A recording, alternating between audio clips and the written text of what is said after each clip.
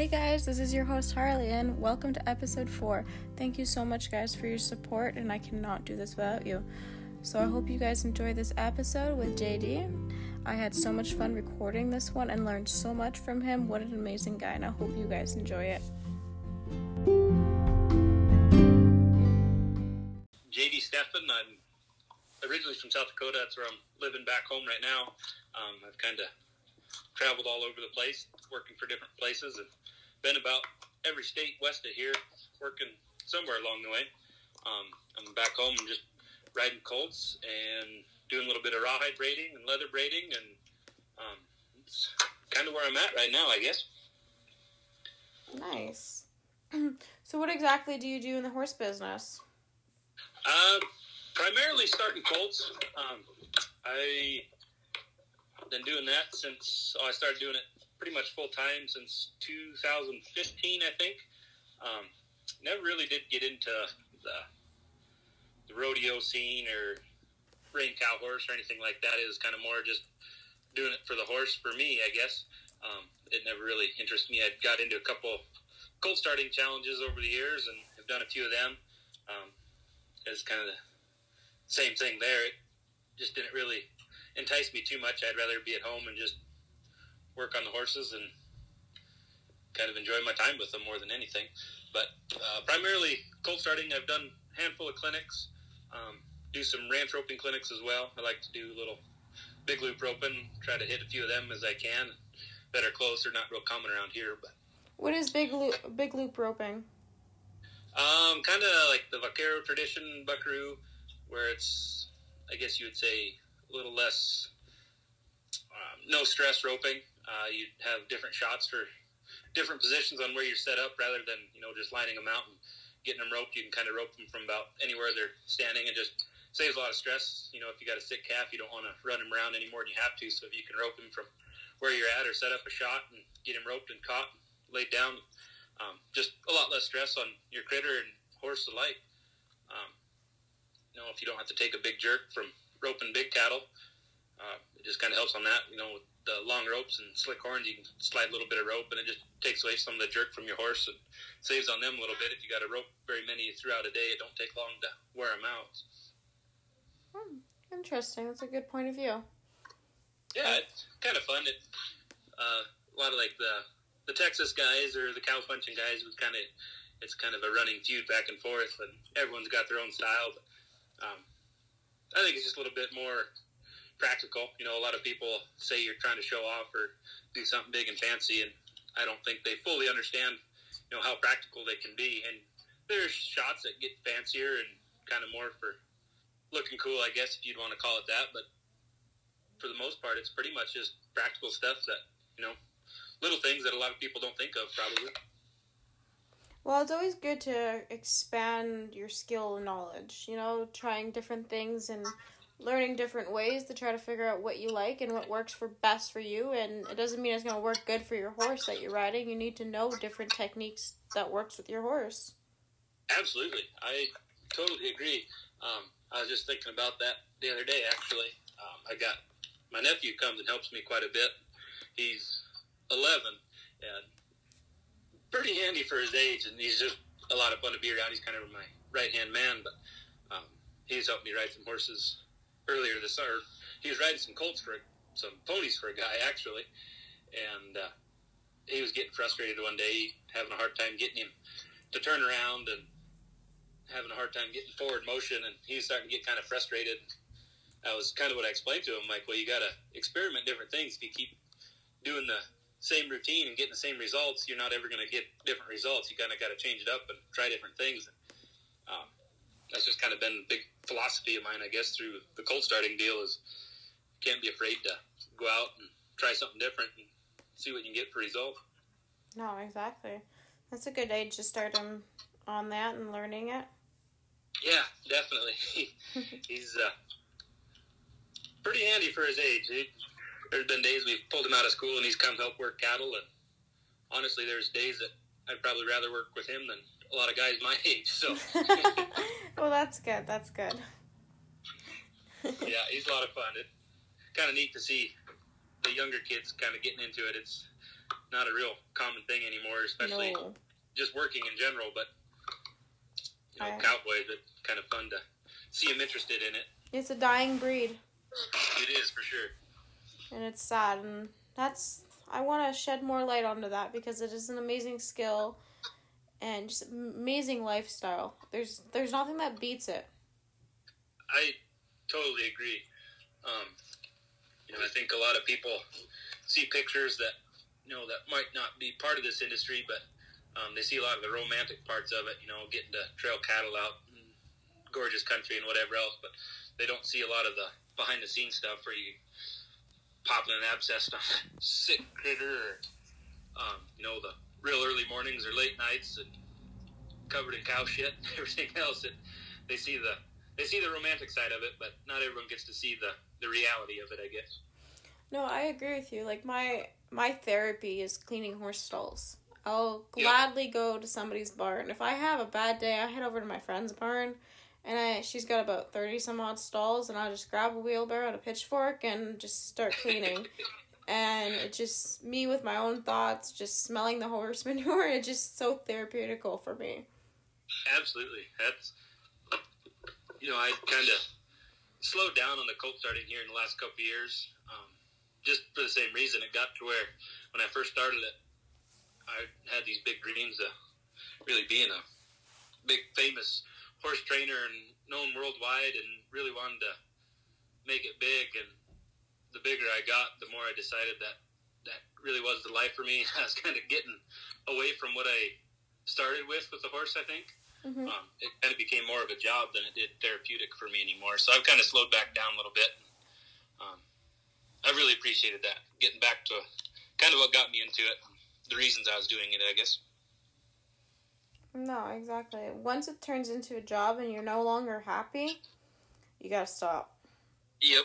And that's one of the things I did too. Like, I was starting to train people and give lessons and work other people's horses, and it just got to the point where I was just didn't want to get out of bed anymore and go do it. Yeah. It became a chore. Yep. I think at one time I had 14 or 15 head of horses here that I was trying to get rode every day, and on top of everything else that needed done, it took all the fun out of it for me. You get working on a time frame where you got to have this done by such and such time, and it wasn't working anymore. It got to where it was almost miserable, and I didn't even want to look at a horse for a while. Yeah. I've maybe ridden 20 times in the past year. I've taken quite a step back because of the pregnancy and everything like that. And you know what? I miss it like crazy, and I think I needed that break, though. I just needed to find myself again and to find the passion for it again, to get back into it and have that drive I used to have. Definitely. Yeah, and that goes with everything in life. I mean, too much of anything can be more trouble than it is good, I think. Yep. But I know exactly that's what I want to do, and I've figured out which direction I want to go with the horses, and it was a good break to clear my head and find it. Definitely. And that goes to say for anything you do in life, if anybody in life, if they're doing an office job, if they're doing mechanics, whatever they're doing, if they love it, but then it becomes a job and they start despising it, you gotta be happy. You can't overdo it. Yep. That was when I first started riding horses. My mom was really on me about, I needed to find a real job and something with benefits and steady pay and everything else. And I didn't want to live the rest of my life living paycheck to paycheck and all the jazz that your mothers get worried about. But I feel you on that. I would rather take waking up excited to go to work every day and, paying my bills and enjoying my life and having all the money in the world, and wake up being miserable going to work and not happy. No, exactly. I am 23 years old, and my parents are still after me about it. And I have 2 kids. They're like, go get a real job. And no, I love doing what I do. And yeah, I went back to school for business, but I want to use my business degree to be in the horse industry. Yeah, for sure. And that's the goal. But The goal is to honestly just ride horses for the rest of my life and be happy. That's my plan. Hopefully, if I can stay sound enough to do so. Yeah, no. It's not easy. It's hard on your body, and you gotta pick and choose what you're doing at the end of the day, but it's a lifestyle, and that's what you do. Yep, 100%. There you go. So you got into the rawhide recently, correct? I did, yep. What made you go for that? Kind of the same thing. You know, I kind of wanted to back off on taking in so many outside horses, and I was looking to do something different. Didn't really necessarily want to spend all winter freezing my ass off out in the cold, and is probably a big reason of it. And then, you know, if I was to ever get busted up or whatever that I couldn't ride horses, that's really all I knew how to do. So I figured I'd better kind of have a backup. And I went to saddle making school here 4 or 5 years ago. I do a little bit of that, and then the braiding deal is just part of it was I wanted good gear, but I could never afford it, so I decided to start making my own and kind of made a little side business out of it, getting you out of the cold weather when I don't have to be, and just kind of a fun little hobby, I guess, that I can make a little bit of money off of. Yeah, a little side hustle. Yeah, definitely. And it takes your brain away from the horses for a little bit. You know, you're having a bad day, well, you just go in the shop, turn your music up, and start working. Yeah, it's kind of nice, just like you were saying earlier, just you and your own thoughts, and it gets pretty repetitious, you know, when you start braiding and you just kind of get into this groove, and you kind of lose sense of all your surroundings, and you just kind of get in a zone and you start braiding and thinking, and before you know it, it's 2 or 3 o'clock in the morning. It's time to go to bed. Oh, no, exactly. Like, I'm got the craft side going, too. Like, I do a lot of that stuff, too. And when, like, the braiding, the second you start braiding, and like I said, you lose yourself. Sometimes you don't even think. You're just completely out of it. Your fingers are doing the work, and it's like you're not seeing anything in front of you, and you're just clear mind. And honestly, sometimes that is the best therapy to have. When you go out on the trail ride, sometimes that's the same thing, too. You just let your horse just walk, and you zone out, and it just take big breaths of the fresh air, and it's just like the best therapy. Oh, I agree 100%. Nothing better out there. It's clear your mind. Yep, just shut it off completely and don't worry about anything else. No, exactly. And your horse got your back, and when you're ready to come back to the world, away you go. Yep. And it's a nice feeling. It is. I really enjoy it. I know I take a lot of pride in, you know, being able to get to build your own stuff. You know, get a slow day or something, I'll get to thinking, you know, I'll be riding a horse that I had started from the ground up, and then get to thinking of all the gear that I'm using that I had built from the ground up, and it just, you know, kind of makes you prideful to see all that stuff, and like, it's kind of neat that, you know, everything you're using, you've done yourself, and just... It's satisfying. It is. You feel like you've accomplished something, and it's just such a nice feeling. Absolutely. So you're in the shop working right now. What are you working on? I can hear you braiding away. A set of Makati reins right now, just some paracord ones. But. Oh, nice. So you're working with paracord too? Yep. Cool. Yeah. Yeah, about the only thing I really braid with paracord anymore is Makatis, but... Okay. Gonna have to pick your brain a bit on the paracord thing too, then. My boyfriend's really into paracording, and he's starting to stretch out what he does. He just usually made bracelets and stuff like that, but I got him to make some reins this year. Oh, yeah. And some little things, but he enjoys it. It's nice. Yeah, it's a lot of fun. It's kind of a nice break from rawhide, where you can just kind of pick it up and work on it as you please and put it away. With rawhide, you're kind of limited on time. You got to let it case up and be the right moisture content, and it gets pretty time consuming, so you kind of got to plan it out a little bit. Paracord is just pick it up and go, so it's kind of a nice little break. I've never worked with rawhide before. I've just recently started mule tape, and then I'm going to start doing some mohair, so I'm excited about the mohair. Oh yeah, that's a lot of fun. I've made some Makati reins out of mohair. Oh, nice. It's different stuff to work with. I kind of like it. Any tips? Not that I can think of. I haven't used it enough to really say that I'm good at it or not, I guess. I bought myself a little starter kit from You Braid It, just to see if I like it. So it comes with the DVD, the book, and then like just the hardware to do one cinch and 2 different colors, and then your other little materials that you need to do it and stuff. So I'm excited to slap that DVD into the TV and braid away now. I was going to buy the jig for it, but then when I saw the price of the jig, I was like, holy moly. So a nice old piece of barnwood and some screws, and we're good to go. I can give you the same advice that I give my nephew when he goes to tie his horse up. He'll start tying it up, and then he'll forget, and he'll give me that look like I'm going to give him an answer, and I just say, if you can't tie a knot, tie a lot. That's funny. That's a good one. I suck at knots. I'm horrible at them. Really bad. It kind of takes a little bit of practice to get them figured out. Once you kind of get the basics of them, a lot of them are about the same. You can kind of dissect them a little bit. You know, I've been riding horses for pretty close to 18 years now, and freaking every time I tie a horse up with those slip knots, they're always different every single time. And then sometimes I'm like, what the hell did I do? And then I'm trying to pull it apart. And I got so lazy at it, so I just teach my horses how to stand there now.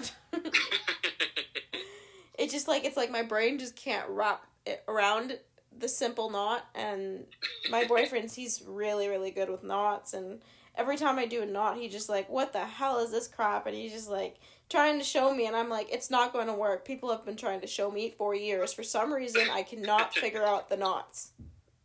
Well, now you can just share that little tip that if you can't tie a knot, you just tie a lot.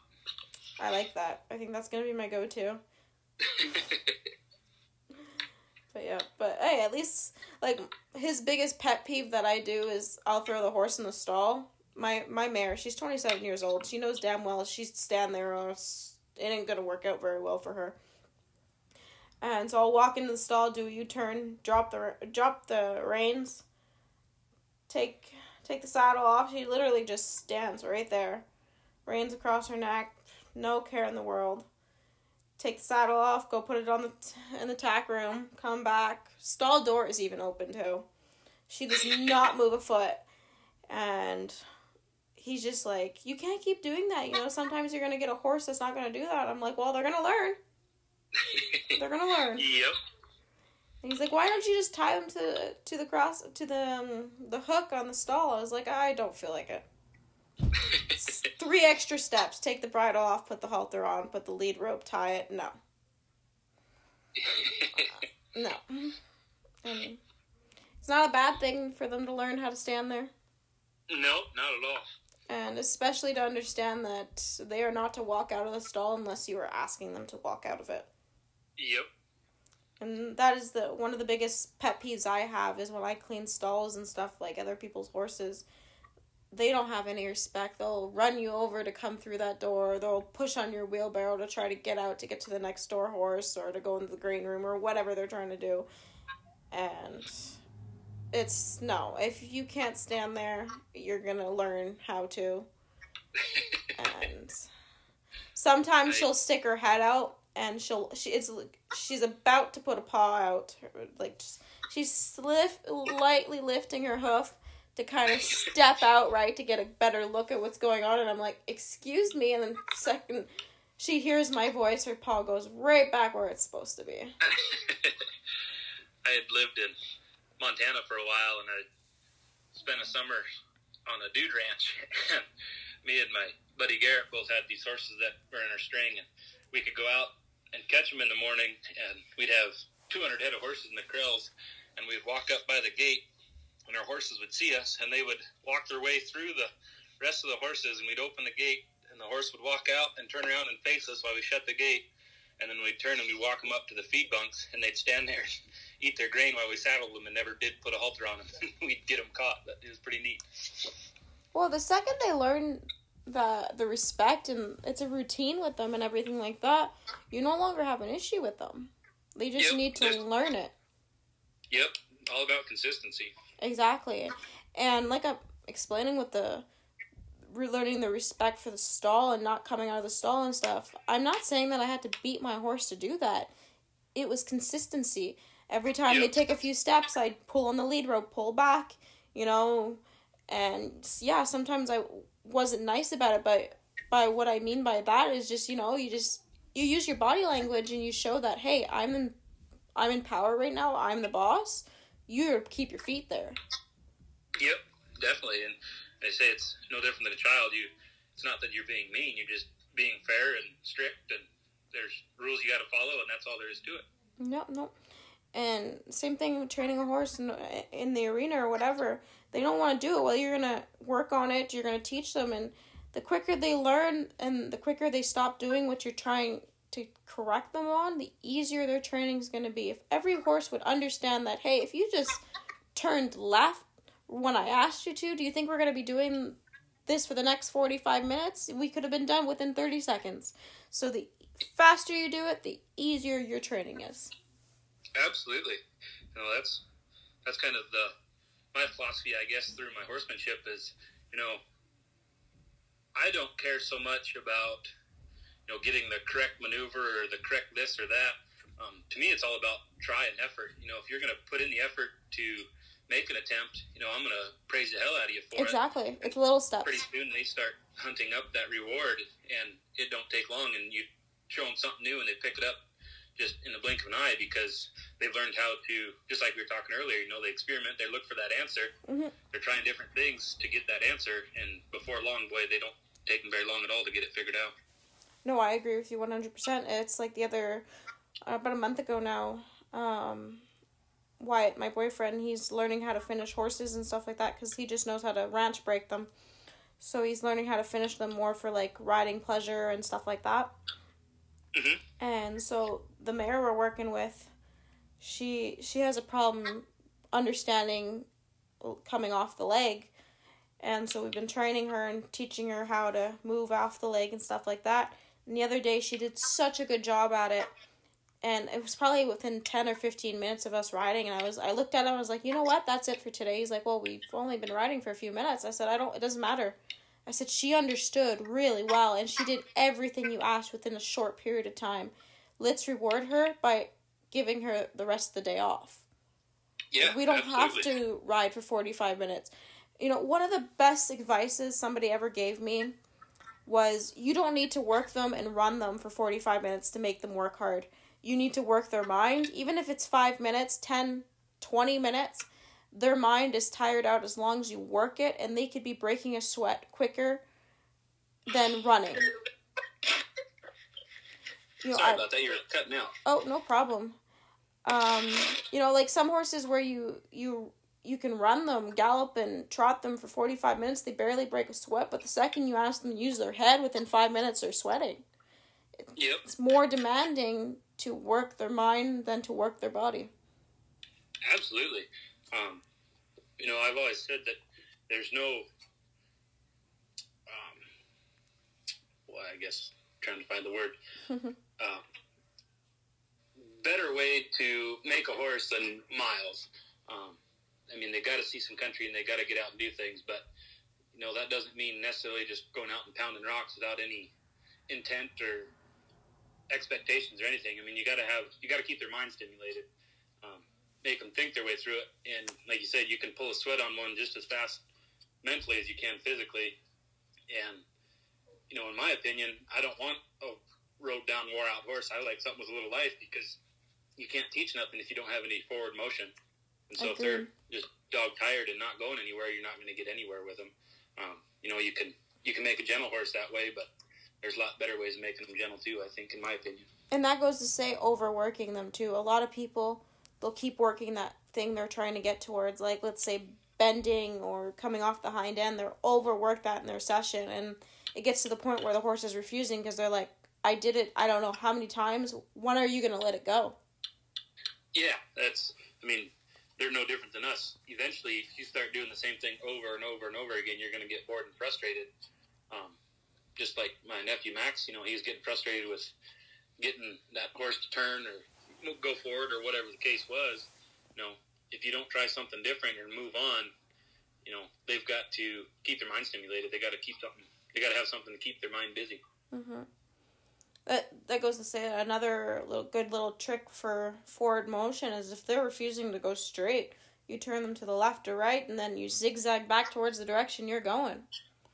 It just tricks their mind into doing it. They're like, oh, okay, she's asking something different, but you're getting the same result. You're going back towards what you want. Yeah, and definitely. It plays with their mind, and it keeps it stimulated, like you said. Yep. That's, probably one of my biggest things is, if I want something to lower its head or whatever, move a hip over, very seldom will I, specifically, work on that. If I wanted him to lower his head, chances are I'm not going to pull my reins to get his head down or lead rope or whatever. I'm going to do probably just the opposite. And if they want to fight me, they're searching for that answer. So if their head's wanting to go up, I'll bring their head up, and then pretty soon, hey, that's uncomfortable. I'm going to put my head down. Well, now they just found it, and I didn't have to get into a fight with them. Just giving them something to think about, work at it, and the more you can do that, I think, the more they're searching up for that right answer, and they're going to try their heart out for you to find that relief from you. Yep.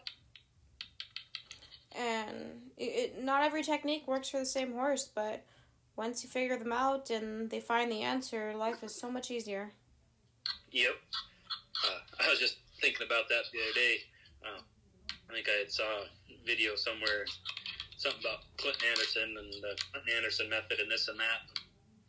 I've always kind of had a hard time with the term natural horsemanship too. And there's so many different methods or styles or whatever you want to call it. And in my opinion, there's two different types of horsemanship. There's good horsemanship and there's bad horsemanship. Yep. I don't care what style or method or whatever it is you want to use. Is if you're not doing it with good intentions, you're not getting anything done. Anything productive, in my opinion. I agree 100%. There's some things that Clint Anderson does that are pretty neat, and I like them. And there's other things that I'm like just iffy on, but that's my personal opinion. We all have our opinions, and some things work for others, and some things work that don't work, I didn't catch a lot of that. You were cutting out again, sorry. Oh, no worries. Here, I'll switch over to my... He might be gaming, so I'll switch over to my... Can you hear me now? Yep, now I can. There we go. I think he's gaming. I was on my Wi-Fi. We have horrible internet out here. Today I was driving around and I saw a bunch of trucks working on the lines and that said the internet company, so I kind of got excited. I was like, ooh, maybe they're installing something better out for us. It's one internet provider out here, take it or leave it. Better than poking the eye with a sharp stick, I guess. That's a good one. So, how's the livestock agents thing? Sorry, I was looking for my word. The brand inspecting. Brand inspecting. That's it. Yeah. I watched too much Yellowstone. Can you tell? I'm having some major withdrawals because yesterday's episode played and I haven't watched it yet, so that's all in my head. Oh, sure. It was another good one. It kept you on your toes, that's for sure. Oh, don't tell me.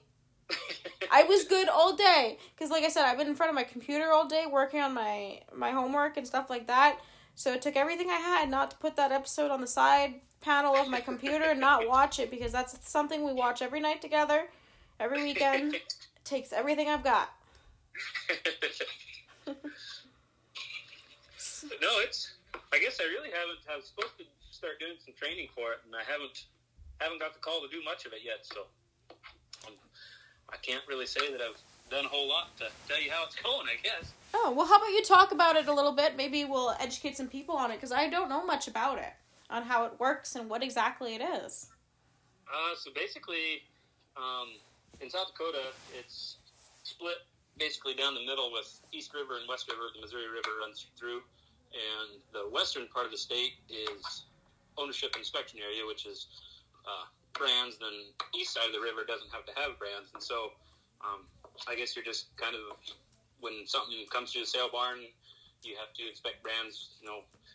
Basically it's more for if a neighbor's critter got in with yours or something like that you'd happen to miss, just kind of helping people see that, I guess. But, then there's the possibility of theft or whatever that you have to kind of keep an eye out for, but it's not real common around here. And then, so like there's sale barns on the east side of the river that people from West River, if they take over there, they have to have them inspected. But people from the east side don't have to have them inspected. So I guess I'm not really sure why it is that way or what the difference is. But and then, horses and stuff, they cross state lines or anything like that, they have to be brand inspected. There's a lot of feedlots around here that shipping cattle from out of state and cattle coming in from out of state. That's all got to be inspected, and brand releases and ownership papers, and basically getting like the title from your car, I guess, basically. Yeah, no, it's a good way to keep track of your livestock and know who's. I honestly prefer the brand over the ear tag. Oh yeah, that's everyone pretty much ear tags around here, but it's, they can get pulled out pretty easy, and that's more or less for, if you're neighboring with somebody and fence gets down or something, you can ride through. Generally people try to have different colored tags for their neighbors and stuff, and they're a little easier to spot, but it's not 100% surefire like a brand. That's pretty much shows plain and simple whose it belongs to. Yeah, no, it's ear tags. They don't heal. Sometimes they can heal really bad. They're a little harder to maintain. They can rip the cow's ear out. They're easier to take off when you do steal cattle. Yep. It's so easy to take off a plastic piece and put it on something else. So once that's done, there's just no telling what's what. Yeah, but if you rebrand over somebody else's brand, that's a lot easier to tell. Oh, yeah. I got a couple border collies that really think ear tags are chew toys, and they usually get ripped out pretty commonly too, so. Yeah, it's down here where I'm from, we don't brand at all.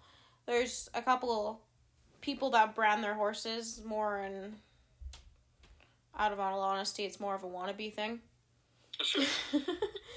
But us, it's a lot of ear tags, and we raise cattle. I don't know if you ever heard of American Milking Devons. So we were the first ones in Canada to bring them over about 15 years ago now. And we only had a small herd of about 13 of them, like nothing major. And so they were older cows, like we got a bunch of heifers, and then we had our bulls where we got them as little youngsters and stuff like that. And so Quebec's like, this is it's not our first time raising cattle, but everything we'd bought in the previous years was already tagged and stuff like that, and so we never overthought it. And then Quebec, with their laws, they're like, well, you gotta tag your cattle and stuff like that. Well, these cows are gorgeous looking cows, and my mom was like, I am not putting tags in their ears. It is not happening. And honestly, I agree with her, because it just, there's so much that can happen, like I said, ripping out the ear and making more damage than anything, and they're just ugly to look at. I honestly rather look at a nice brand. Yep. I'd be more proud seeing a brand than a tag on my cattle. Yeah, definitely. It's kind of a pride thing too. If you got a family brand that's been in the family for a while, or it just kind of gives you something, a symbol that that's mine, that nobody can take from you, I guess, kind of. No, exactly. And a lot of people think branding's cruel, but honestly, like, they don't really feel it that much. No, it happens so fast and it scabs over. I mean, there's a little discomfort there, but it's not anything unbearable. Nope. And probably no worse than a person getting a tattoo, I would say. No, exactly. Honestly, I think a tattoo's worse. Because I have my first tattoo. I only have one tattoo currently, and it's right on my wrist. I had the bright idea to get the first one on the wrist. That one was painful. And that was about 45 minutes of the constant little buzzing with the tiny little needles jabbing you constantly. So I think that one's worse, honestly, because it's constant pain. It's not within seconds and then done. You know what I mean? I do. I've got a few myself. I almost find it halfway therapeutic myself. I am going to get, like, this one I got 5 or 6 years ago, so I haven't had a chance to go get another one. I'm actually planning to go get some next, on the weekend. What are we here? This weekend? Next weekend? No, this weekend, yeah. Trying to remember when my birthday is. I had that little moment there.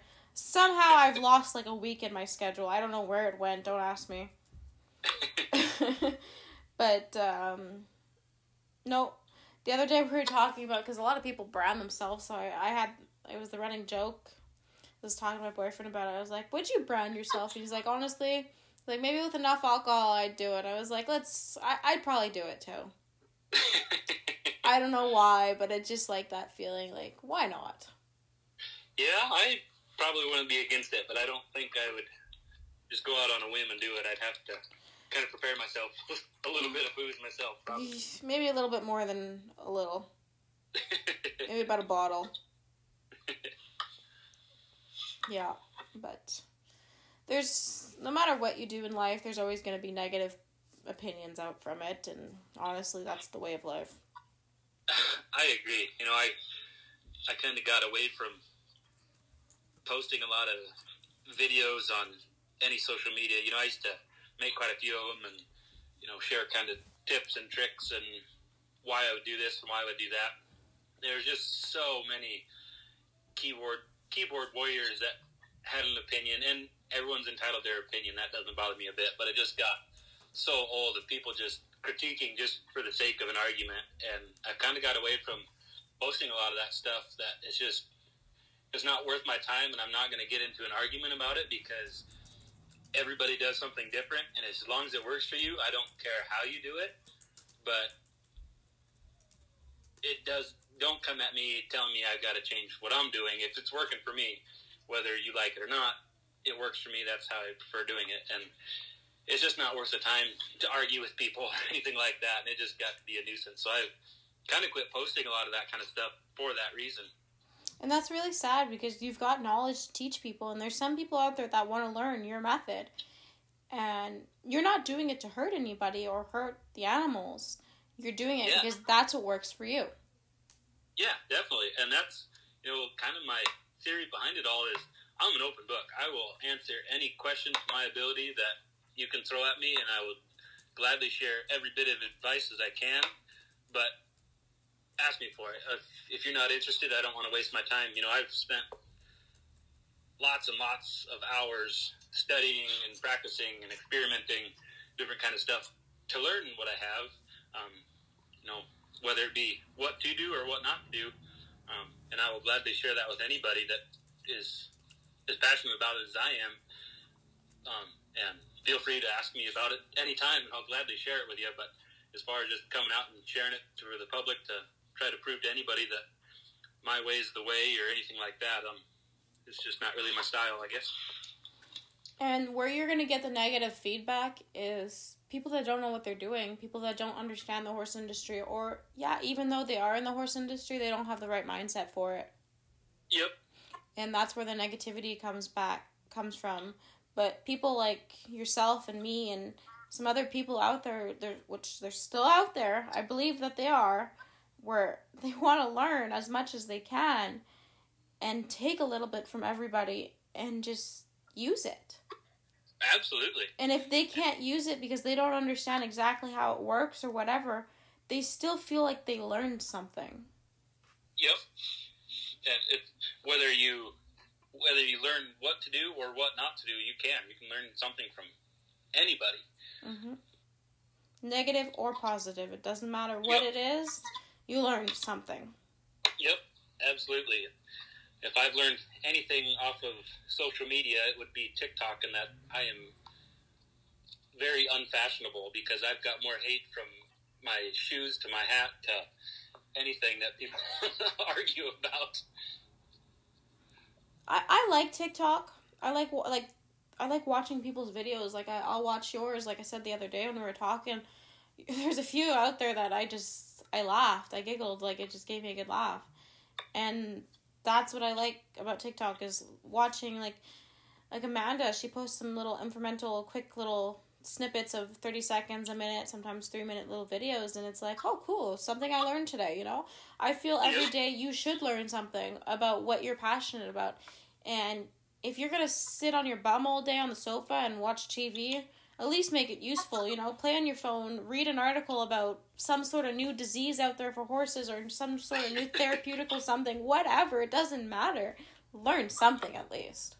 Yep, I have all the respect in the world for Amanda or Reed, Jessica, all these people that have pretty big followings on TikToks, and I love watching their videos. They're all very informative, and I've got to give them all kinds of respect because the amount of hate comments from people that are just blatantly ignorant to it that come from it is just, to me, it's not worth it. So I think it's awesome that they can still stand up to all that stuff and still post. To me, my TikTok is more for fun. They're doing it, gain clients and whatever else. And to me, it's a more fun project for me, I guess, than information, all that.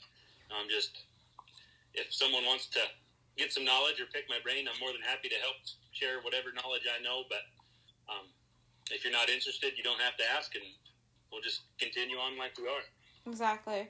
And it's taken me a long time to weed out the negativity in my life. Like, everything people would say to me, I'd take to heart, and it really made an impact on the way I train horses. And I was like, geez, am I an idiot? Literally, I don't know what I'm doing. Am I doing it the wrong way? Like, I just second guess everything I had spent years learning just because of this one person watching me try to do something. And Absolutely.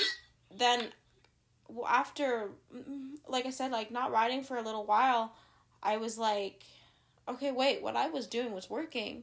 I wasn't trying to hurt the horse. I was getting to where I wanted to be. I was getting the results I was looking for.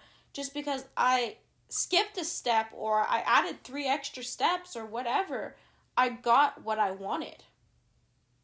Definitely. And that's the problem with social media is it's too easy for people to be bullies, and they don't see anything that's going on the video. No, they're comfortable because they don't have to back it up. They're not there to show you what they would do or how they would do it differently. And I get a real kick out of videos. If I post something on there, I'll get some kind of remark, and basically what they're trying to do is get a rise out of you and get into an argument or upset you or whatever. I grew up with 3 older sisters, so if you can find the words to really hurt my feelings, you really got something going, because I don't get offended. Everyone's entitled to do what they please and how they want to do it, whatever else. It doesn't bother me a bit. And so that's where I like to have a little bit more fun with that. If someone takes a jab at me, I kind of have some smart-ass remark I'll reply to, but, that kind of stuff, you just can't let it phase you. It's someone that's trying to get a rise out of you because they don't have to back up what they're saying, and most of the time they have nothing important to say anyway. It's just critiquing, and they can't ever give you an answer of why they would do it differently other than just that they would. Because they don't expect you to come back at them with a quick remark or to challenge what they're saying. They just think they're going to say this and you're just going to listen or just take a step back or whatever. They don't expect it. Yep. And I had one video get a little popularity, and it was about tightening my back cinch. And 9 times out of 10, I have a pretty tight back cinch. There's times where I'll be out, I'll snug it up in the morning, and we'll go gather a big pasture or something like that, and it'll get a little bit loose. But for the most part, it's pretty tight. And I had a video of it being tight. I got quite a bit of hate from it, and anyone that questioned it or argued it, I would just simply respond to us, well, tell me why you would. Teach me something. Explain to me why you wouldn't have it as tight as this. And that was pretty much the end of the conversation. They couldn't even explain to me why they would do it, but that's just what they learned, and they've never even thought to have any reasoning for it. So how about you teach us the difference between a tight cinch and a loose cinch? In your opinion. What's that? In your opinion. Yeah. In this part of the country, we get into some pretty brushy stuff, and I just went and helped a friend gather some cows down along the river here a week or 2 ago. And I was basically laying on the side of my saddle. The trees were so thick that I had to lay off the side of my saddle and just close my eyes and let my horse find his way through that. It's so thick. Well, there's easily a branch can come up and get hung up in a loose back cinch and stab your horse in the guts. Or, even in the summertime, if you got flies real bad, everyone's seen horses kicking at their belly trying to shake flies off. They reach up, kick a belly. get their foot caught in the back cinch. I do a lot of roping. I just roped a cow here last weekend. Boss had told me to get a rope, and I stepped off to snug everything up. I pulled my back cinch up just as tight as I did my front cinch, and that just takes a lot of the pressure off your horse's withers. There's a lot of weight on the end of that rope. There's quite a bit of leverage there, and so if you get that pulled up there, if it's a loose back cinch and that comes tight, the rear end of your saddle is going to come up, slapping them in the belly, and you will go for a ride. Everyone thinks that a tight back cinch is going to make a horse buck or anything like that. Well, it's no different than saddling your horse for the first time or exposing them to something new. I mean, if you do it right from the get-go, it's not any different. No, they've got to experience it, and people are just they try to avoid the problem rather than addressing it, I guess. No, I agree with you on that one. I did not grow up with a back cinch at all. It was the devil, honestly, is what we were trained. That's what I learned. And, I started in a Western pleasure background. They don't have back cinches. They don't have any of that stuff. And the more and more I got into horse training, and then I started playing around with some cattle out in the States and got into my barrel racing that I'm in now, I was like, I started learning the importance of a back cinch. Like you just explained, it takes pressure off the withers and stuff like that. And like right now, this horse we're training, we don't have a back cinch because there's just no back cinches, Yep. And this mare, she's a little cranky, so she likes kind of kicking out a little and stopping all of a sudden and stuff like that. And the back of the saddle keeps coming up. So I'm like, no, we need a back cinch. We got to put a back cinch on this horse. And now she's no longer in training because we're not training her anymore. We put an end to it because it was not a good fit. It wasn't going anywhere. But out of all honesty, I want a back cinch on that horse. And if she was going to flip out because there's a back cinch or something new, like I said, it's just like saddling the horse the first time. It's something new. Of course they're going to react. Yeah. It's just like you reacting to learning a new sport, or you're gonna be a little sore, or trying new equipment on. It's gonna feel weird, like I don't like tight scarves on my neck because I just don't like how it's comfort, but I've gotten used to wearing wild rags all of a sudden. It takes getting used to. Yeah, absolutely. And I would rather see someone not use a back cinch than use one improperly, just for safety reasons. But just like you said, I mean, it's a new experience. They've got to figure it out. It's no different than your front cinch. Changing the bit on the horse, of course. Like when you change the bit on the horse, of course they're going to chomp at it and play around with their tongue and open their mouth and look uncomfortable because it's just a different feeling bit. Yep. And that's all it is. It's not hurting them. Yeah. No. I've got some videos of putting first rides on some horses, and, there's usually feed tubs and tarps and rope and dummies and everything scattered out throughout my round pen, and I'll put a first ride on, and I've got more comments about, man, you're brave, going right in there with all that kind of stuff, and a tight back cinch. And if you show it to them all while everything's new, nothing's a surprise. I'll ride a colt with first ride with a flag. It's just something that you make it natural to them. Mm-hmm. Where there's no, if you sneak around for the first few rides and you kind of ease into it, well, now all of a sudden there's something new, like, hey, where was this the first day of class, Yes, I agree.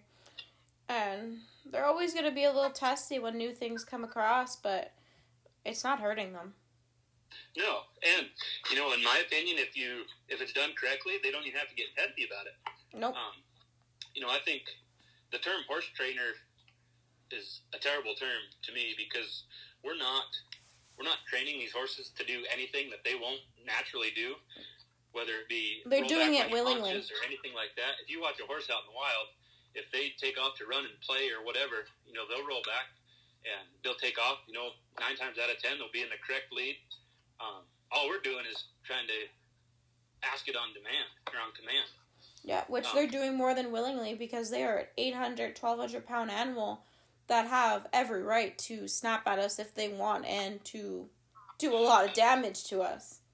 Yeah, absolutely. And, the horse had it made until the man come along. I mean, they lived their life. They didn't want to bother anybody. They, weren't forced to do anything. And then man come along and thought, well, we can do this, and then you tried manhandling them, and completely, I mean, you can't blame them for, putting up a little bit of a fight, and it's not that they're fighting you out of hatred or anything like that. They're just trying to survive. They don't know what the hell we're asking for them. And so if you can set that up to where they kind of find it on their own, they're like, okay, I see how this is working, and pretty soon they start hunting up because they want to go back to that feeling where they were comfortable and safe, and we give them something new. Where they enjoy their job. Yeah, 100%. Barrel horses, cow horses, whatever horse is out there, if they're taught how to do it properly and taught to love it, they'll go out there and do it willingly. Like, the amount of videos I see on TikTok of horses out in the pasture hunting the cattle from the fence across the fence, it's hilarious. I love it. Yep. And I'm sorry, but tell me that's a horse that doesn't love its job. Yep, absolutely. It's satisfying to watch because you can tell a lot on how the person is just by looking at their horse. Yep.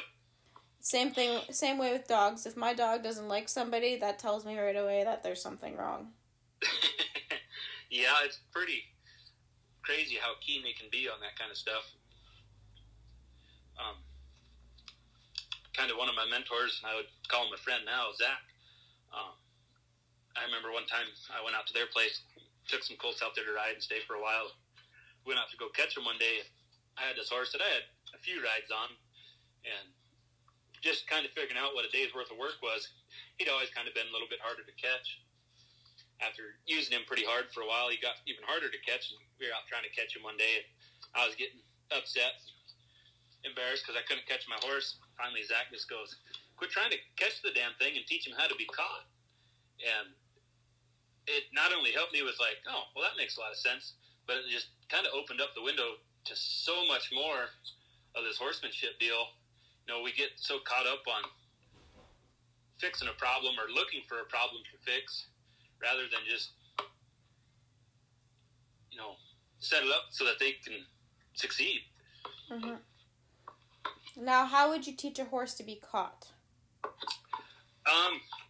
So,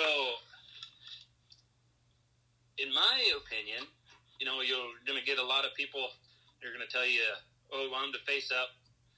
Don't let them turn your butt to you, whatever else. Every horse is different. So, in my opinion, I'm trying to think how I want to word this. I'm not necessarily trying to get him caught, but more or less wanting him to be with me. Mm-hmm.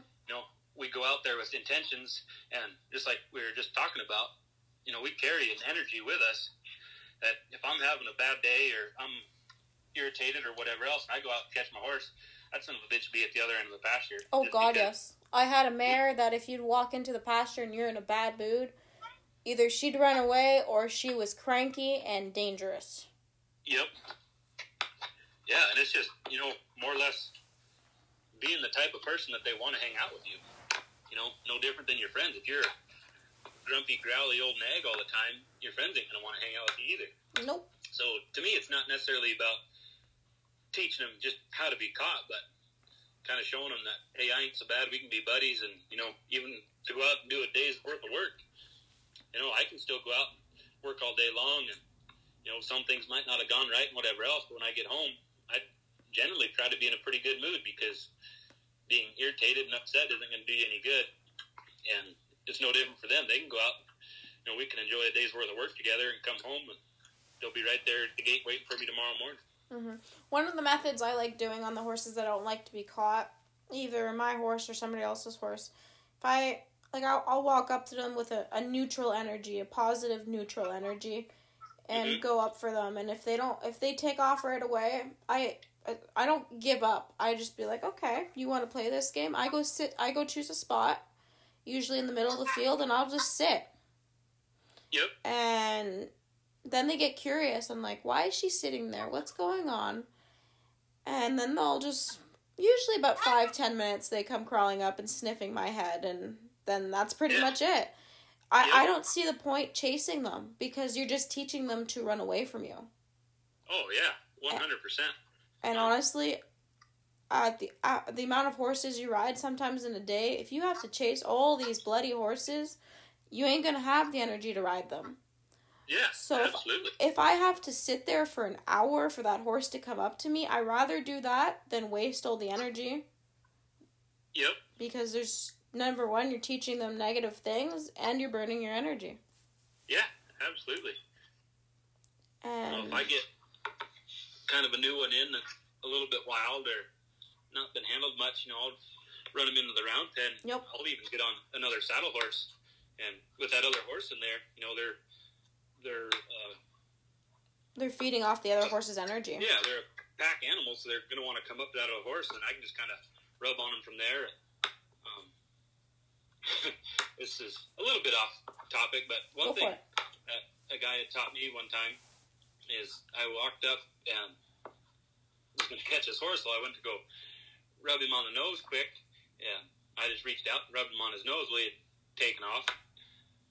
No big deal, just kind of went out about our business. He said, "You know why that horse took off like that?" "No, not really." And I had reached out with like my palm facing him, and I was just going to kind of scratch him on the nose with my fingertips. And we carry static electricity in us, and there's just enough shock in there that we probably don't feel it, but they can feel it on their nose. And it wasn't that he didn't want to be with me or anything like that, but I had shocked him just enough.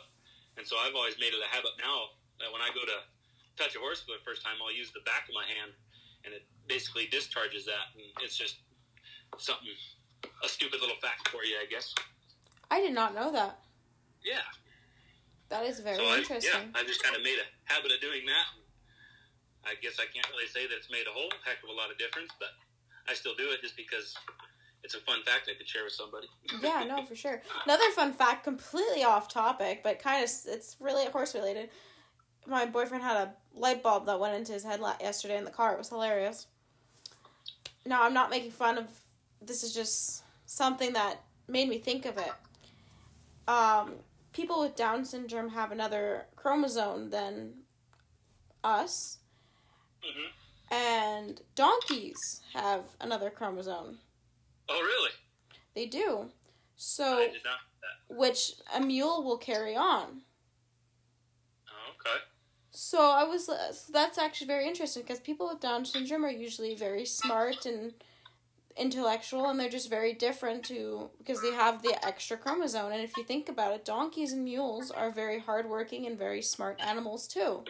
Mm-hmm. And it's an interesting thought. I wonder if the science behind it is the same thing, but it's something interesting that he kind of realized yesterday. Yeah, I guess I would have never even thought of that. And it's something that I'd honestly be kind of curious, the science behind it, if it's true or not, and if it would be the same thing. But it was a neat fact. Yeah, definitely. When you think about it. Because they are intelligent people, and those animals are intelligent animals too. Oh, yeah, 100%. That's one thing I've never messed much with is mules. I've always kind of wanted to.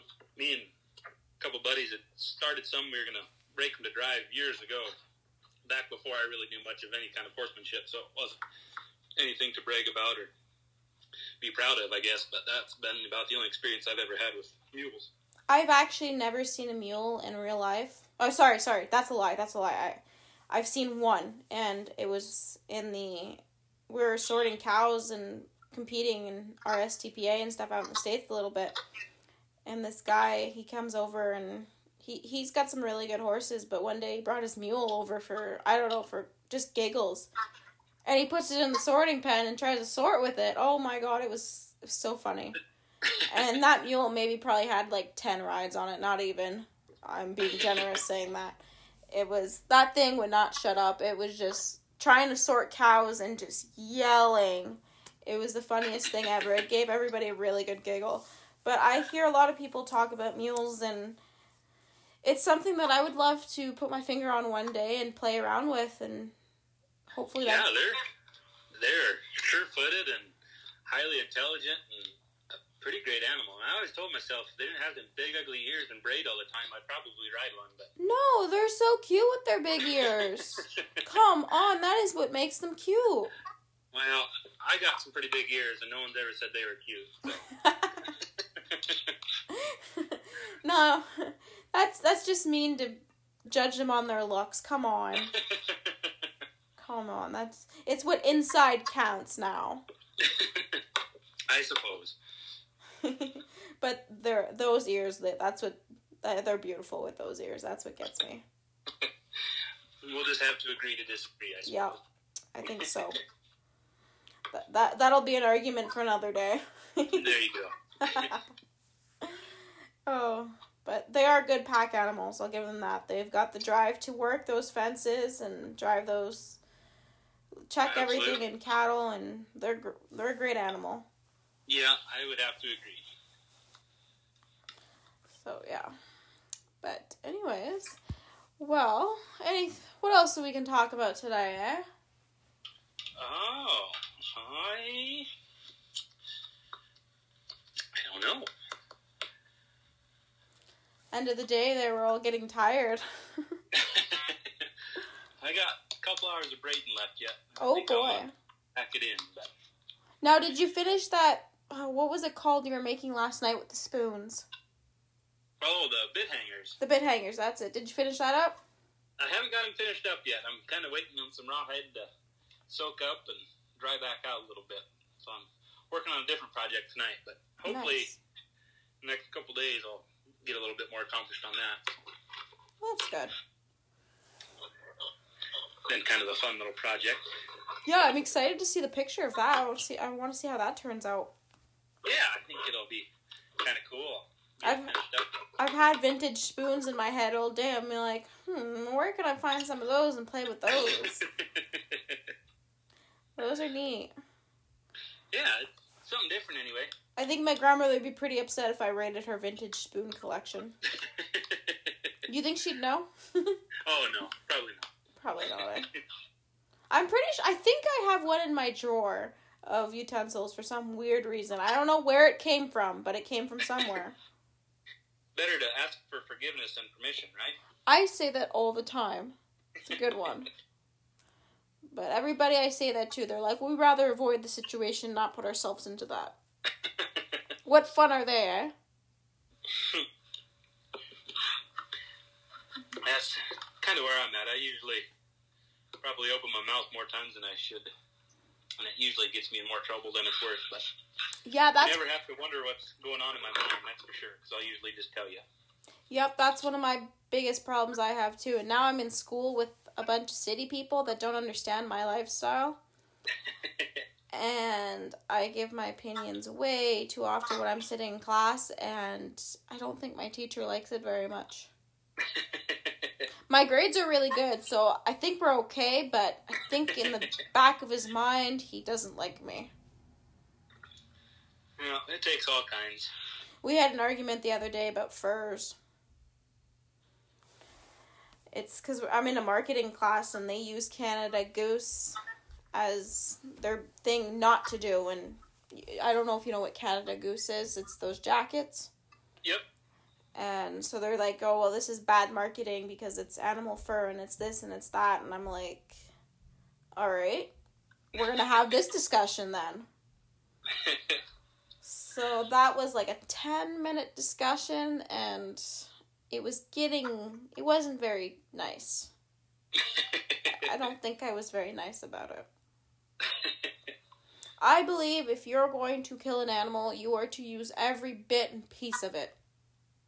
Yep. And I'm pretty sure my teacher eats meat. So if you're eating meat, there is fur on it. There is other pieces that are going to get used. So they're going to use that to make your coats. Yep. That's same as the rawhide thing. You're just kind of recycling everything. And I rather wear a real fur coat than that synthetic crap. Because what the hell did they put in that stuff? And how good can that be for your body? Yeah. So I will pay the extra money for something real. And because I know where it comes from and I know it's better for me. Yeah, 100%. I've got maybe like 30 cow hides in my apartment. And people are like, well, that's cruelty, stripping the hide off an animal. I'm like, well, they're already killed for their meat, so what's the difference? I don't want to throw that out. Yeah, put a use to it. Yep. Because that animal sacrificed its life, we are damn sure going to use everything. Yeah, and it's probably going to get me some hate, but... Go for it. Hate is good. Hate is always good. I have all the respect in the world for animals, but at the end of the day, I got put on top of the food chain, and that's not my fault. Like, I'm not just going to go kill something for the sake of killing it. God, I'm going to use it, but, you know, the animal cruelty thing and everything else goes back and yada yada. And yeah, it's not my fault I was put on top of the food chain. I'm sorry, but... No, it is true. That's how the cookie crumbles. Exactly, it is true. Like, I did a lot of raising. I raised a lot of pigs and cattle and birds and everything like that, but the biggest thing we were into was pigs. And so we had heritage breeds like large black, Tamworth, Duroc, stuff like that. We didn't do any of that commercial shit. And so we had maybe 4 sows and 2 boars at a time or something like that. We didn't have very many, but we had a good amount of piglets. When you have 4 sows, give pop all pretty much within a week or so apart of each other, there's a lot of piglets running around. Oh, yeah. But all our sows had so much love, and the boars and all the piglets, like, we'd come in, they'd get their belly scratches, we spoiled them rotten with their mud holes. Their house was literally a condo. It was ridiculous how clean it was, and, you know, we would even open up their fence so they'd run around the farm, and they'd lie down at our front door, and that's where their spot was to sleep. And I'm sorry, but if I'm going to kill an animal, I'm going to damn well make sure they live the best life they could in the time they had. Yep. Absolutely. And I know it's harder to do that when you have hundreds of cattle and stuff like that, but you're going to try your hardest to make sure those cattle are well fed and they have good surroundings. Absolutely. You know, they're what keeping us going. I mean, they're our food. You know, their hides I use for business, for an income. Mm-hmm. Yeah, you're damn right I'm going to take good care of them. And all the negativity that we get from people that don't understand our lifestyle is because they see the bad side of it. They see the people that don't do what they should be doing, that are abusing these animals, that are just neglecting them and stuff like that. They are giving us the bad name. Exactly. And you do one bad thing and everyone's going to remember it forever. Mm-hmm. But you got 100 people that do the right thing and nobody notices because it just goes under the radar because there's no drama or news in it. Well, yeah, exactly. Like you just said, you're going to get hate for it, what you just said. Well, negative feedback and drama is, a lot of people say, good publicity, because everybody's going to want to know, oh, why are they getting negative feedback? What are they doing? What are they saying? And then they're going to use that and slap that label onto everybody that does something good, even though they don't care what they do. It's that one person did or said that. Everybody's like that then. Yep, absolutely. It's upsetting to see, and that's the goal of this podcast, is to have multiple different people on this podcast talking about what they do and their beliefs and educating the world and trying, I know it's a big word, to change our industry to show people we are good. Yeah, absolutely. And I don't remember who had said it, I had read it somewhere, but they said if you don't have an enemy or someone that disagrees with you, you've never stood up for anything. And that kind of hits home, like, you're absolutely right. And it's okay to have differences with people, and I've got friends that live a totally different lifestyle from me, and whether it be politically or religiously, anything like that, you know, we could be off the wall differently, but we're still good friends because we respect, you know, you're entitled to your opinion, you're entitled to your beliefs, and more power to you. And it's just, I mean, we don't have to hate each other by any means. That is a dying breed, because there are so many people out here now, especially in my generation and generations behind me, they are soft. Yep. You say one negative thing to them, it's the end of the world. Yep. They can't take it. And Where was it I heard this? I know this is going to sound horrible and this is completely off topic. But we are in a world where there's anti-bullying and all kinds of stuff like that. There's got to be a little bit of bullying in the world to not make soft people, because people have to understand that criticism is good. Yeah, it makes you grow. It grows your knowledge. You got to get criticized a little bit to make your brain work to understand, like, okay, why is this person disagreeing with me or calling me out on my shit? Why? What is their reasoning behind it? Yeah, and that kind of goes back to the whole social media thing. With my TikTok, I got some on there that I'm a pretty big smartass, but I'm not doing it to be malicious or a bully by any means. You're doing it to educate somebody. Yeah, I mean, if you want to open your mouth and be a smartass, back it up. Like I say, you're not going to hurt my feelings. I'll promise you that. You're going to have the hardest time offending me ever. And so, more power to you, but if you're going to dish it out, you better be able to take a little shit back, I think. No, exactly. We've gone completely off topic, but it still goes back to we are a dying breed, and we don't take shit, and we have opinions. Yeah, and, it kind of depends on how you want to look at it, but it really couldn't be too far off topic, because with horses, it's the same thing. You've got to be able to understand where they're coming from, too. They're not gonna, they've got to pass, whether it comes from a different trainer that abused the hell out of them or beat them or whatever, and now I get that horse, I've got to understand where he's coming from, and what I would normally do, might not necessarily work for that horse.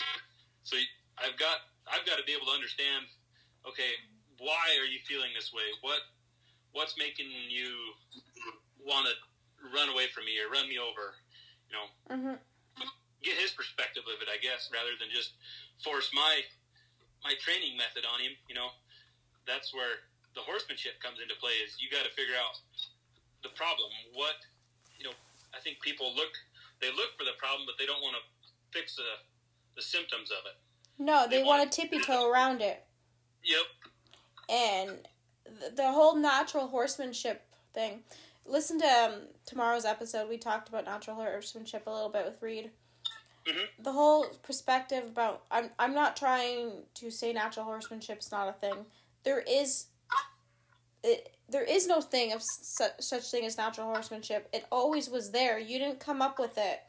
It was something that was always... If you are doing it, somebody did it 100 years ago. You did not come up with it. And there's nothing natural about it.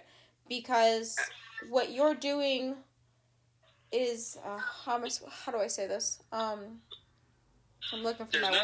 There's nothing natural about a horse being rode. Exactly. Yeah. Exactly. I totally agree.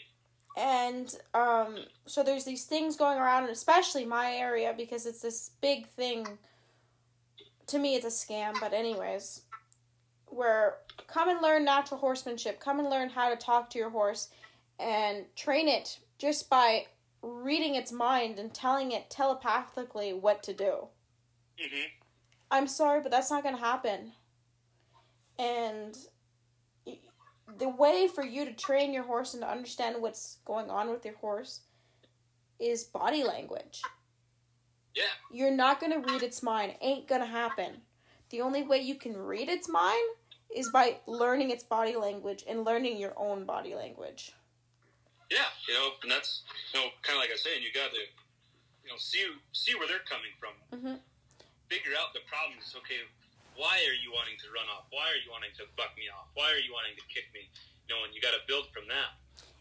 And I guess my kind of 3 rules of horsemanship is there's no method, no natural horsemanship, none of that. Nope. But what it takes is consistency, empathy, and good intentions. Exactly. I agree 100%. And kind of go back to this whole soft people thing like that.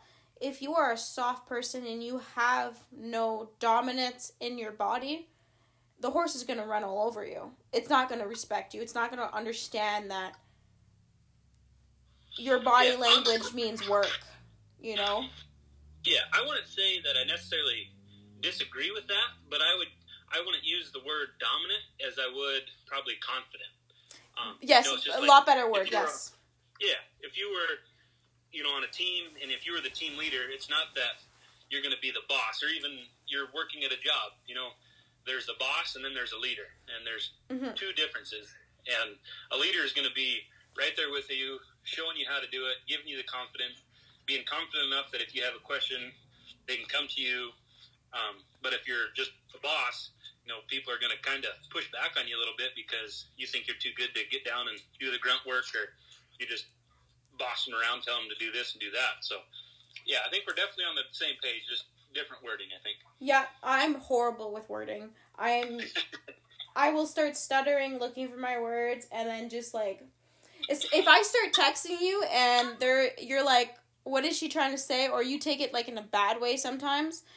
I'm not meaning what I'm trying to say. It's just because I don't know how to freaking word it, and I struggle really hardly with that. My first language is English, and when I did all these placement tests to go back into school, so they test me in English and French. I passed French with flying colors. I do not have to take any French classes. English, I failed hardcore. I'm in English 101 right now. Because of a goddamn essay that I could not word. And I am struggling so hard in English class right now because of my wording. I know how to speak and I know how to try to explain what I'm saying, but if you want to word it into one sentence without me explaining it for 10 minutes, it's not going to happen. I'm not going to make any sense. I know exactly what you mean. And that's what I like about horses. I don't need to talk to them. I just need to show them what I want and use the body language because I don't need to talk. Sometimes I can go a whole day without even opening my mouth. Okay, that's a lie. I talk to myself and I will talk to my horse and I sound crazy, but I'm not trying to explain them things. Yeah, I'm the same way. I've spent quite a bit of time, cow camps or calving out cows or anything like that. You spend a lot of alone time, and I just seem to be alone most of the time, but talking to yourself isn't so bad. It's when you start replying to questions you ask yourself is when you start to get a little bit worried. There's nothing wrong with that, though. My dad always said the smartest conversations he's ever had in his lifetime was with himself. And there's probably some truth to that. And you know what? It's sometimes where you do need to talk to yourself is you're just getting the hamster wheel rolling. You got to figure out something, and then once you figure it out, you'll be like, "Oh, Harley, yeah, okay, yeah, you understand now, right? You got this, right?" You give yourself and then you're good to go. So you should really start asking questions. There's not a whole truth to that. That's probably true. And maybe there's some red flags there, but we're horse people, we're cowboys and cowgirls and ranchers. There's a lot of red flags with us. That's no lie. And us talking to ourselves is the least of our worries. It really is. My mom's a big germaphobe, and I will spend all day cleaning stalls and out in the dirt, and then I'll eat my sandwich with full of horse poop on my hands, and it drives her insane. Yeah, I'm kind of the same way. I remember one time I stitched up a prolapse on a big fat cow. Mm-hmm. Got her stitched up. It was about lunchtime, and I didn't even think about it. I got busy doing something else, putting stuff away. Went in and started eating a sandwich, and then realized I still had a bunch of dried blood on my hands. Oh, yep. But you're like, oh, well, I'm already eating the sandwich. Damage is done. I may as well just keep eating. No sense in quitting now. Yeah, no, exactly.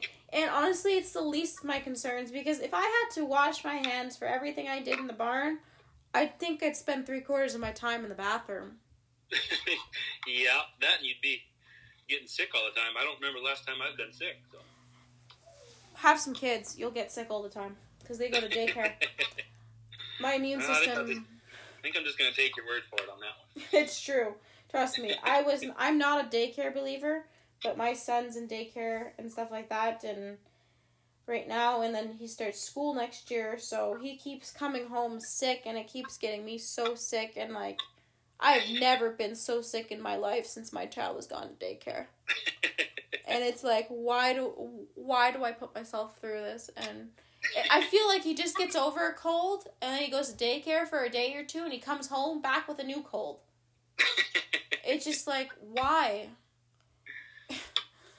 And it's yeah, have kids, you'll see your immune system sucks. But so my boyfriend's from Alberta, and he's like, well, out there, the kids play in the mud so much and in the horse manure and stuff like that, we give them a little bit of the dewormer to get the worms out of them and stuff like that. And I'm like, holy crap, you guys let your kids run out crazy. And I've tried dewormers, like, just out of curiosity to see what they taste like, but I never thought of giving that to my own child. It just tells you what, 40 hours of distance between one province and the other, how different it is. Yep. I remember having a real bad sinus infection one time. I think a guy had talked me into taking a bunch of horse penicillin. I'm not going to say it didn't work, but I think I'd rather have the cold. Well, I have a first aid kit for my horses out here in my kitchen. It's got everything and everything.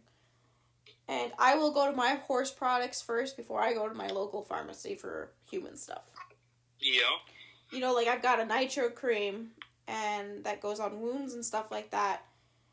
That thing heals a human scar, like gash or whatever, so quickly. It's insane. Like, it doesn't even have time to even scab up before it's healed.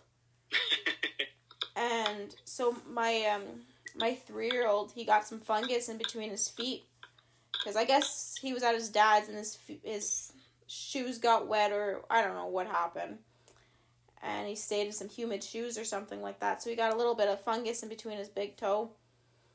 And I have some MTG for fungus, and so I'm like, Colton, we're going to put some horse product on you to cure your fungus. And he's like, no, that's for horses. And I'm like, no, Colton, you're going to be fine. He's like, well, it's going to burn. It's for horses. So in his head, he just thinks it's a really big animal they can put up with more than us can. I'm like, no. I was like, it smells like bacon. And I'm like, here, smell it. He's like, oh, cool. So that kind of got him. He's like, I'm going to smell like a bacon ball. So anyways, I got the MTG on his toes, and the next day, he looks at his toes when he wakes up. He's like, Mommy. I'm like, what? He's like, it's gone. I'm like, I told you, it works. It's too funny. No, I love my horse products. They work a lot better than anything else. Yeah. It's like the mane and tail. For years, we all used it on ourselves for washing our hair and washing our body. Now they sell it in Walmart. I remember when I was a kid and I had friends over and they saw that in my bathtub, they thought I was crazy. Well, frick, now it's the big markets are picking it up and selling it to the world. It's like, really? Yep. Yeah, we've completely gone from multiple different subjects. We've kind of covered about everything, haven't we? Yeah, that's honestly, like, I come into these, I'm like, what is the point of asking all kinds of questions? It's boring. If you stick to one subject and you just make it sound like an interview, why not just have some fun with it and just kind of drift everywhere? Yeah, definitely. It's a lot more natural and not so, what's the word I'm looking for? Stage? Yes, exactly. See, I'm so bad with words. So bad.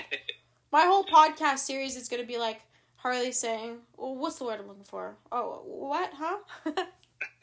I think it's better if I stop talking. I'll let you guys do the talking.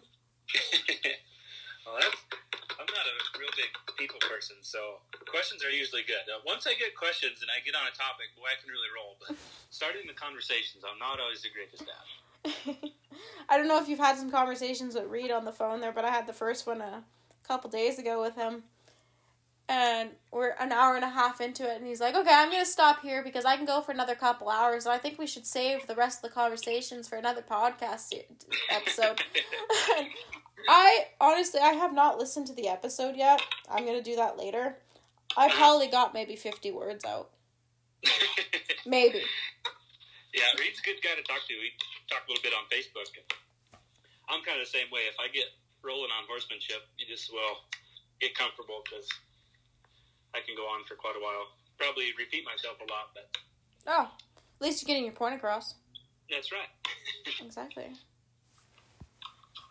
But have you talked to Amanda lately? I saw her video go up on her putting the horse on the mattress. That was pretty interesting. I saw the video. I haven't really talked to her much here. I think I talked to her when she was in Arizona or something maybe yet. But yeah, she's hit 3 states in like the past 2 weeks. I gotta call her and get her back up on the podcast to talk about everything that's going on, because she's got a lot going on. Yeah, she does. Pretty cool. I kind of did that for a few years. I was all over the place. It's kind of neat to kind of get everyone's perspective from different parts of the country and how different people do things. And I had actually was in California for a while and riding colts with a kid from Canada. Mm-hmm. And it's just kind of neat to, I can travel about anywhere in the country, and if I had to stop and spend the night somewhere, I'd got a friend about anywhere. I think that's kind of neat to get just through social media how far that can go, I guess. Yeah, no, that's what I'm loving this.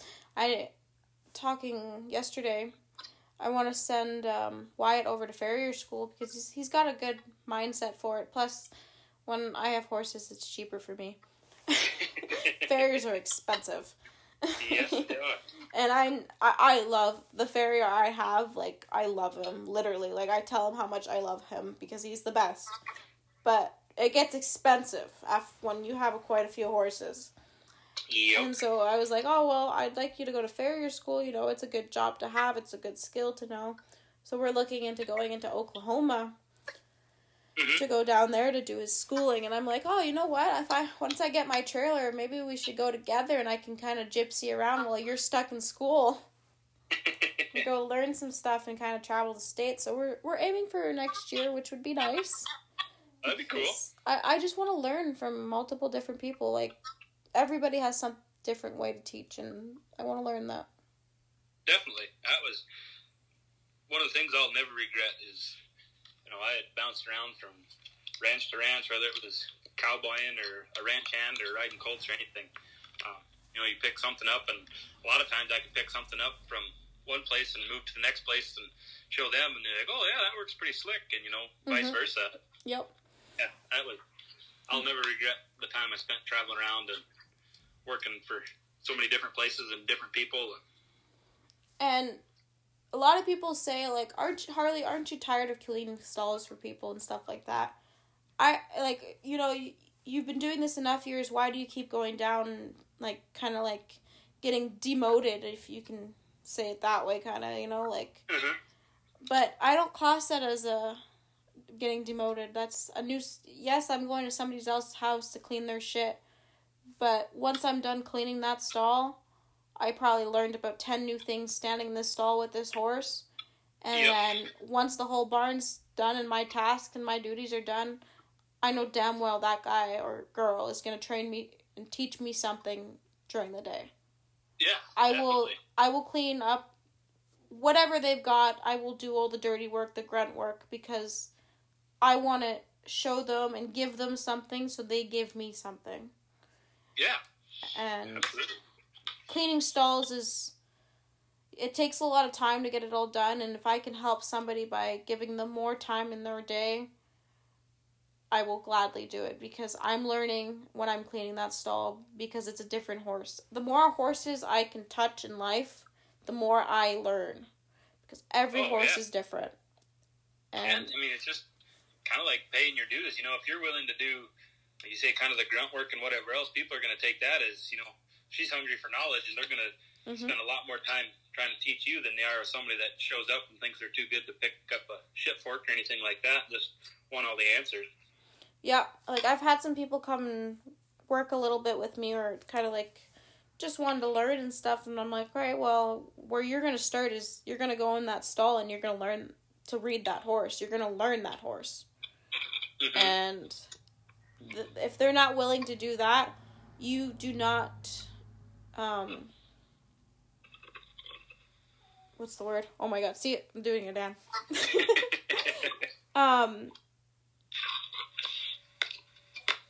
You don't belong on that horse. You do not have, like, it just, if you cannot walk it on the ground and you cannot do all the grunt work, why should you be riding the horse? Why would you deserve that?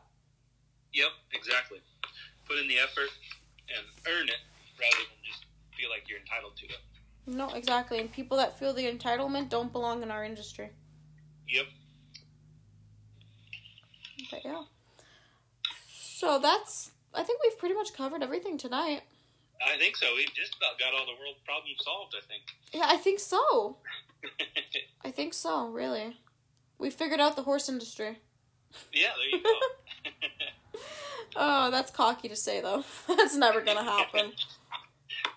No, the horse community can be some of the absolute best people you'll ever meet, and then also some of the absolute worst people you could ever meet, in my opinion. Where you question your life choices. Yeah. And I think that's maybe 2 out of 7 days a week.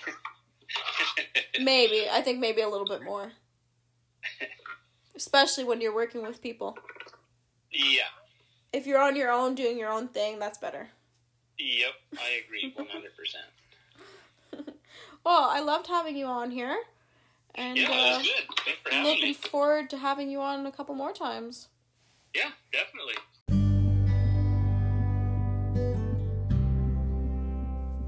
So that wraps up our 4th episode. Now don't forget to follow JD on Instagram and TikTok at Hot Tamale Horsemanship. And don't forget to give us a follow at the Wild Sorrel. This podcast would not be going on without you guys, and I really hope you guys enjoyed it. If you guys have any suggestions on anybody you want to hear on this podcast, feel free to inbox us with some names. We will take any suggestion and try to get them on. Have a great night, guys. We'll see you next week.